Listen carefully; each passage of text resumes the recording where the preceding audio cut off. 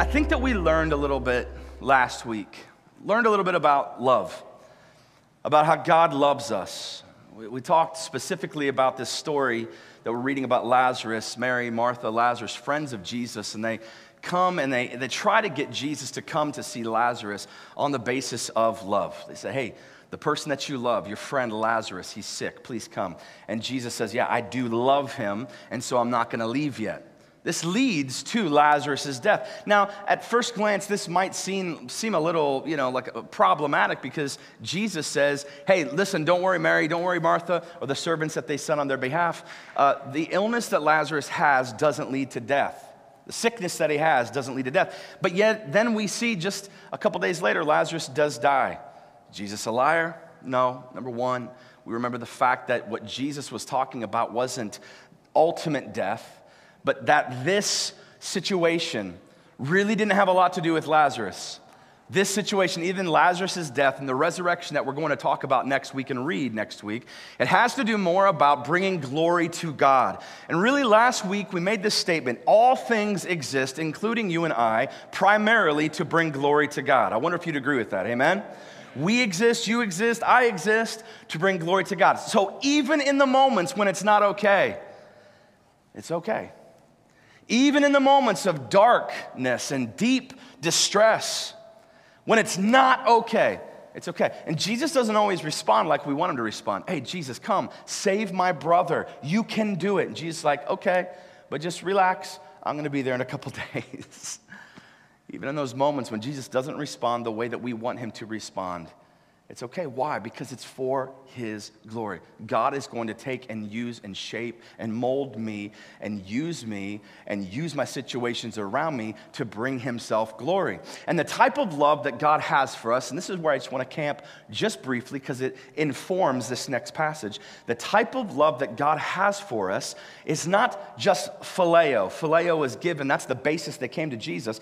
You love him. He's your friend. There's a deep acquaintance there. And Jesus is like, no, or Scripture is like, no. It's not just phileo, it's what? Agapao, which is unconditional. And here's where I just want to pause. I can't tell you the amount of conversations that I've had with people this week, through phone, through text, through sitting down over coffee, who said something, and I'm paraphrasing, something along these lines. As we were reading last week, and as you were talking about the type of love that God has for me, I found myself saying, yeah, right. I can't tell you how many times I heard that this week. Yeah, right. We made this statement last week that there's nothing you can do that can make God love you any more or any less than he does right now. It's not a love that you have to earn. It's not a love that you have to fight to keep. He just loves you. Now, of course, as followers of Christ, we know that we must surrender our lives to Jesus, follow after him, seek to obey him, but the love that he has for us isn't a love based on our actions. In fact, we know from Romans 5:8 that God demonstrated his love. What love? Agapao. What love? Unconditional. God demonstrated his unconditional love for you by sending Jesus to die for you while you were yet a sinner.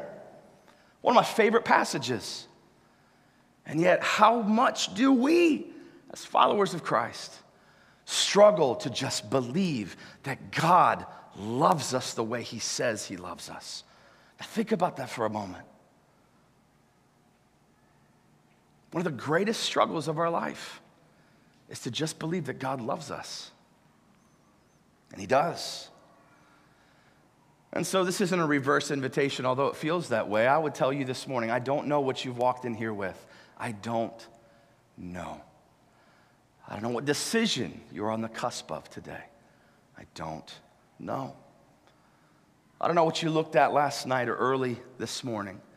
I don't know the conversations you had on the way to church. I don't know what is running through your soul right now. I don't know what is bearing down on you. I don't know what is hot and heavy in your life. I don't know what sin exists. But I can tell you this. God loves you. God desires you.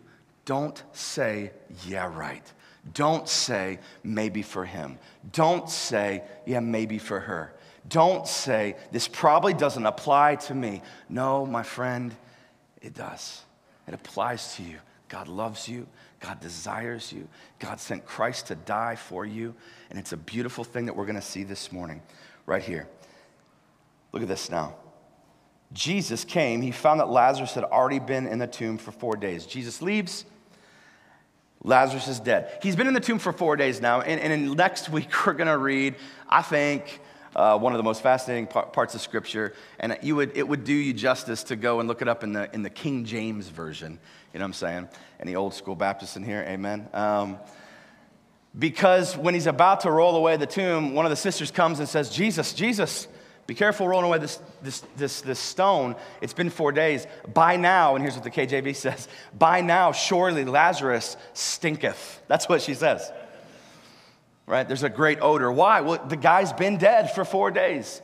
You say, what deep significance is there to that? Well, I don't know that there's a great deal of great significance to the 4-day mark. I would say this, according to Jewish tradition, there was some kind of like legend around souls hanging around the body for 3 days. So maybe it has a little bit to do with that. Maybe Jesus literally waited 4 days to go and raise Lazarus from the dead so that there could be no argument that Lazarus was actually dead. Not sort of dead, not kind of dead, completely, actually, fully dead. But notice here, I want us to gauge this reaction. Bethany was a little while off. Many of the Jews had come to Martha and Mary to console them. When Martha heard that Jesus was coming, she went and met him, and Martha remained. Martha said to Jesus, Lord, if you had been here, my brother would not have died. But even now, I know that whatever you ask from God, God will give you. Jesus said to her, your brother will rise again. Martha said to him, I know that he'll rise someday. Jesus said to her, and here's the key right here, I am the resurrection and the life. Whoever believes in me, though he die, yet he shall live. And everyone who lives and believes in me shall never die. Here's the first thing I want you to write down. And this is, I promise you, for us as followers of Jesus, for those of us who aren't followers of Jesus equally, this is a powerful statement. Here it is. Jesus doesn't want to just resurrect you to new life.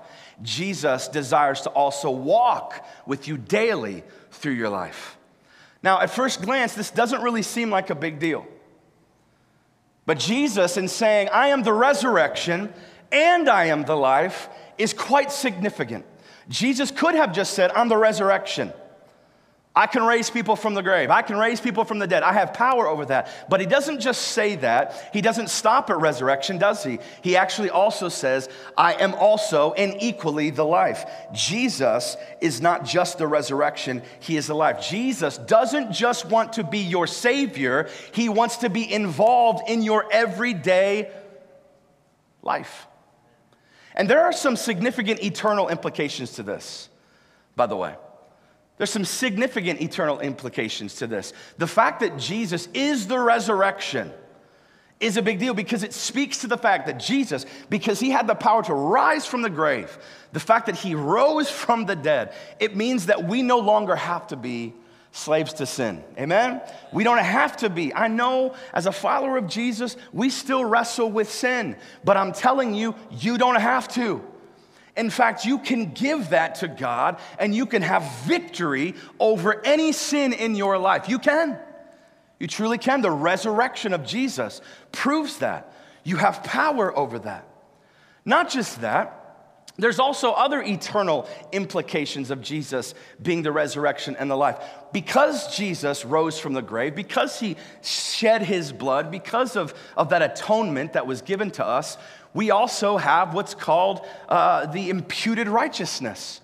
What's imputed righteousness? Imputed righteousness is the fact that on the cross, Jesus imputed his righteousness from himself to me.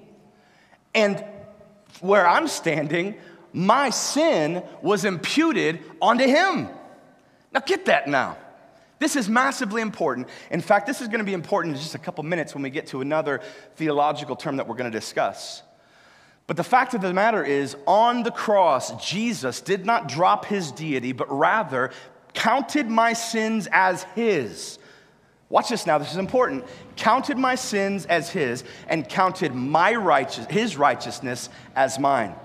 His righteousness is credited to me. My sin is credited to him. Jesus being the resurrection and the life, eternal implication means that there is now no more sin that's going to condemn me. I have forgiveness. Now because Jesus is the resurrection and the life, I can have the Holy Spirit. My standing before God is secure. Is there anybody here this morning? Because of Jesus' death, burial, resurrection, I can know God.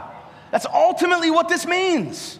And so when you encounter somebody who says, yeah, I believe in Jesus, yeah, I believe in some of the Bible, I don't really get down with the whole Jesus dying and rising again thing, you are missing the main point in all of Scripture. The gospel hinges on the fact that Jesus didn't just hang on a cross, that Jesus didn't just die on a cross, but that Jesus actually literally rose from the grave.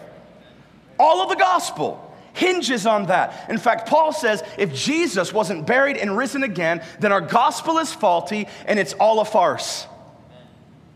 So I'm telling you, if there's something to get right, this is it. Your salvation hinges on it, your righteousness. But there's not just eternal implications to the resurrection of life. There's also immediate. Put up some of those immediate implications. Look at this. There's immediate implications. Sanctification. Now, what is sanctification? Sanctification is the process that I become more and more like Jesus every day. And here's what's interesting. God will use circumstances and situations to sanctify you. Oftentimes, the most difficult seasons of our lives, God allows so that we can become more like Jesus. Having children is a sanctifier. Anybody in here say amen? Amen. Having twins is a mega sanctifier. Having triplets, here we have a family here with triplets. You are sanctified, okay, my brother? It's challenging. Marriage, a sanctifier. Losing a job, God can use that as a sanctification process. Immediate implications, Jesus being the resurrection and life. How about peace? Because Jesus is not just the resurrection, but also the life. I can have peace. I can have rest. I can have hope. I can have help. I can have friendship. Friendship with God. Friendship with God. And they say, why is this a big deal that we see Jesus as not just our Savior, but our Lord? Not just seeing Jesus as being the one who saves me from hell and gets me to heaven, and that's great. Yeah, that is great. But if you only see Jesus as Savior and don't see him as Lord, it's going to lead you to a place of religion when God desires you in a place of relationship. Seeing Jesus as your Savior, but not your Lord, leads to religion, not relationship. You say, what does that mean? Can you break that down a little bit? Of course. If you actually think that God has come just to save you, to keep you from hell and get you into heaven someday, then what you do today is not that important. I'm good. Everything's good. Everything's good. As long as I mind my P's and Q's. As long as I make sure to go to church. As long as I make sure to sign up for Four Grove City. Which, by the way, you should sign up for Four Grove City. As long as I make sure to go on a missions trip every once in a while, at least support people who do. As long as I don't do this, and this, and this, then I'm good. And you can just get into a religious experience. Anybody this morning, does this make sense? How many of us get caught up in the religiosity of Christianity? We get the back pats. We get people say, give us the attaboys. Attaboy, good job. Man, you're great. You're good at the religious game. And yet Jesus comes, and who does he destroy? The people who are the best at the religious game.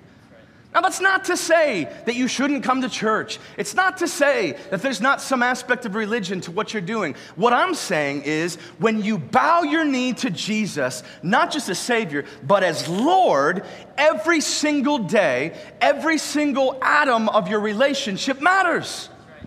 I don't want to break my friendship with Jesus. I don't want to hurt my relationship with the Holy Spirit. I don't want to be pushed away in any degree in my walk with Christ. So the things I say, the places I do, the things that I embark to do, the people in my life, they matter.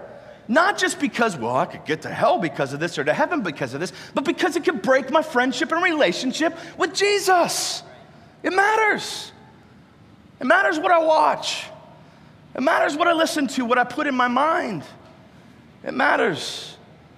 Listen, Jesus didn't come to this earth, die on a cross, go to the grave, rise again, so that you could have a religious experience. People have been having religious experiences for years before Jesus came. Jesus came to bring relationship. Jesus came to bring peace. Jesus came to bring rest. Jesus didn't come to abolish the old religious system. He came to fulfill it. And he did. He fulfilled it in a way that no one else ever could. That's Jesus, our relational king. Look at this in verse 28. Let's keep going on. We're going to dig a little bit deeper here. It gets a little heavy for a moment, so hang tight. Verse 28. Let's start in verse 27. Jesus says, I'm the resurrection and the life. Anyone who believes in me shall never die. Do you believe this? She said to him, yes, Lord, I believe that you are the Christ, the Son of God, who is coming into the world. When she had said this, she went and called her sister Mary, saying in private, the teacher is here and is calling for you. And when she heard it, she rose quickly and went to him. Now Jesus had not yet come into the village, but was still in the place where Martha had met him. When the Jews who were there with her in the house, consoling her, saw Mary rise quickly and go out, they followed her, supposing that she was going to the tomb to weep there. Watch this now. When Mary came to where Jesus was and saw him, she fell to his feet, saying, Lord, if you had been here, my brother would not have died. An emotional response. They've been calling for Jesus for days, knowing that he is the Son of God, knowing that he could heal their brother. And they're built up with emotion, and they're being honest. Why? Because there's a relationship there. How often do we feel like we can't be honest with Jesus? How often do we feel like we have to cover up the fact that we're frustrated or upset? Jesus, I don't know why you didn't do this. If you would have just done this, this wouldn't have been a problem. But because you didn't do this, now I'm in this situation. We feel like we can't be honest. Because we're scared we're going to offend Jesus by being honest in our relationship with him. That tells you that you are more invested in a religion than a relationship. Seeing Jesus more as Savior than Lord. Jesus wants to know the intricate emotional details of your life. Do you hear me? He wants to know when you're upset, wants to know when you're aggravated. By the way, he's God. He knows already. It's not like you're keeping anything from him. He wants you to willingly give that over to him. Now watch this now. Watch this now.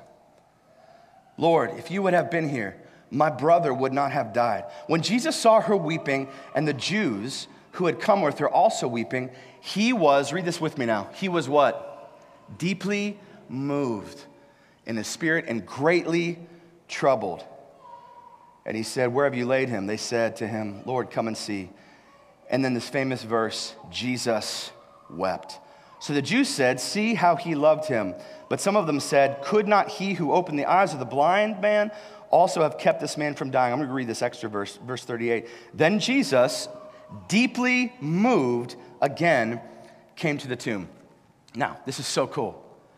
We read this passage and we think, wow, Jesus wept. Jesus was moved. He was. But this is a passage that demonstrates or puts on display what we call theologically the hypostatic union. What is that? We're going to give you a definition here. The hypostatic union is the union of Christ's humanity and divinity in one individual existence. This is the fact, just to put it simply, that Jesus was fully man and fully God at the same time, at all times. Now, this is important because there is a strain of popular theology today that will tell you that when Jesus was on the cross, that he dropped his divinity and became fully man when he took on our sins. I want you to know, if at any point in time Jesus dropped his deity and just fully embraced humanity, he would not have been the one who could die and make atonement for your sins. You've got to understand that. At no point did Jesus drop this hypostatic union. At no point has Jesus ever ceased from being God. Jesus, fully God, fully man, at all times, in all places. We on board with that? Yes? Now here's why this is interesting. Because we see two different emotional reactions from Jesus. It says Jesus was deeply moved. You're like, well, yeah, his heart was grieved. That's not what the text means. Actually, if you look at this word here, This word is really hard to say. I'm going to give it to you. I'm going to butcher it. But it's embryomai.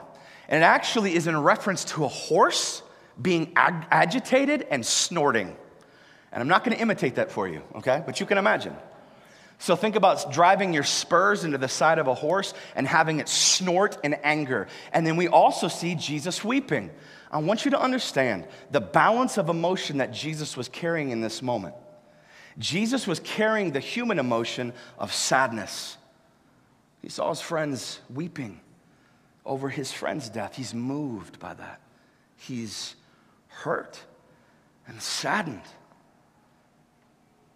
The human side of Jesus is hurting. The deity side of Jesus is angry. Angry about what? One of the things you have to learn about Jesus is maybe the way he views things. We learn this by knowing Scripture. How does Jesus view death? Jesus viewed death in a much different way than we view death. I don't know how you view death, maybe with some intrepidation, maybe with some fear, maybe with a little, anxiety. You know how Jesus viewed death? As an enemy. Jesus viewed death as an enemy. In fact, Jesus came into this world not just to defeat sin, but also to defeat what? Death. Jesus came to defeat death. And so Jesus rolls up to the scene where his friend has died, where his other friends are weeping, where the people around him are hurting, and he has a human reaction saying, man, I hurt for my friends, and I'm angry at my enemy death. I'm angry, I'm agitated. I don't know if he snorted or not, but he's frustrated. Look at this passage in 1 Corinthians chapter 15. Look at this now. 1 Corinthians chapter 15. O death, where is your victory? O death, where is your sting? Verse 56. The sting of death is sin, and the power of sin is the law. Next verse. But thanks be to God who gives us the what, church? You're going to read that verse. You better read a little bit louder than that.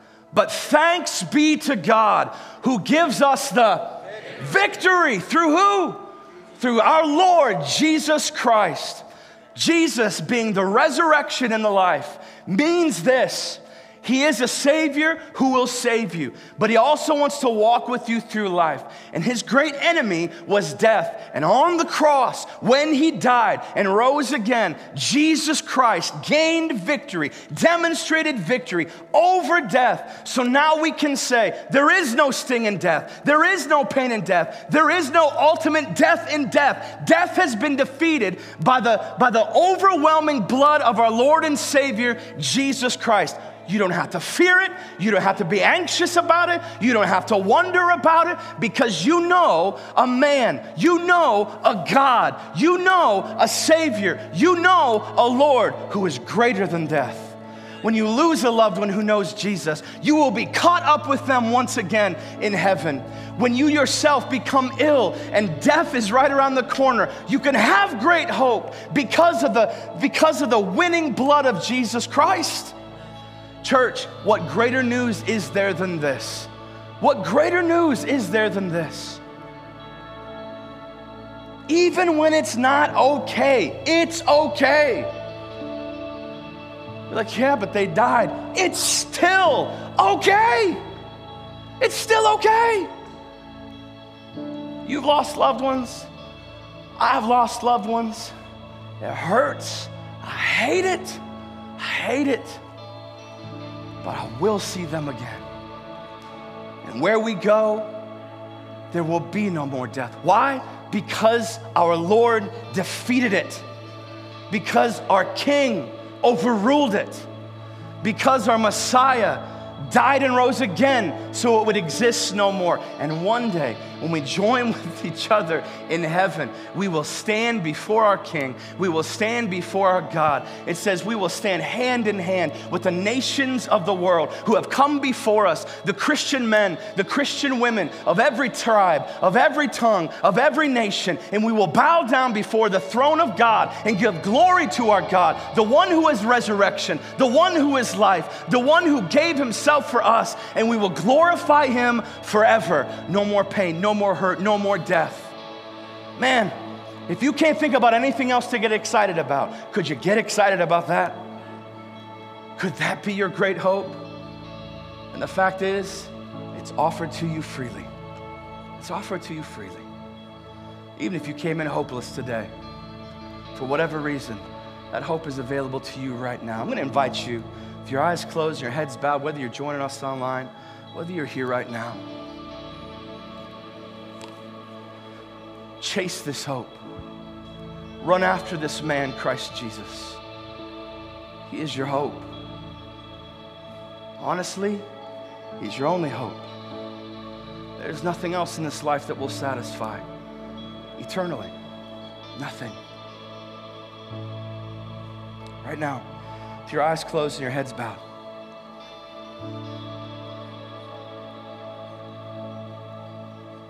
I would invite you to accept him as your Savior.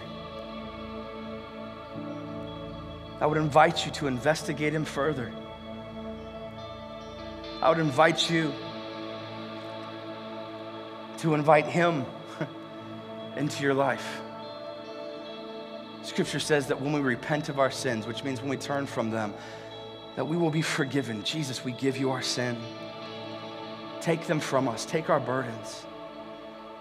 Scripture says that anyone who calls on the name of the Lord will be saved. God, we call on the name of Jesus Christ, your Son. Save us. But don't just save us, walk with us each day. And may we walk with you each day.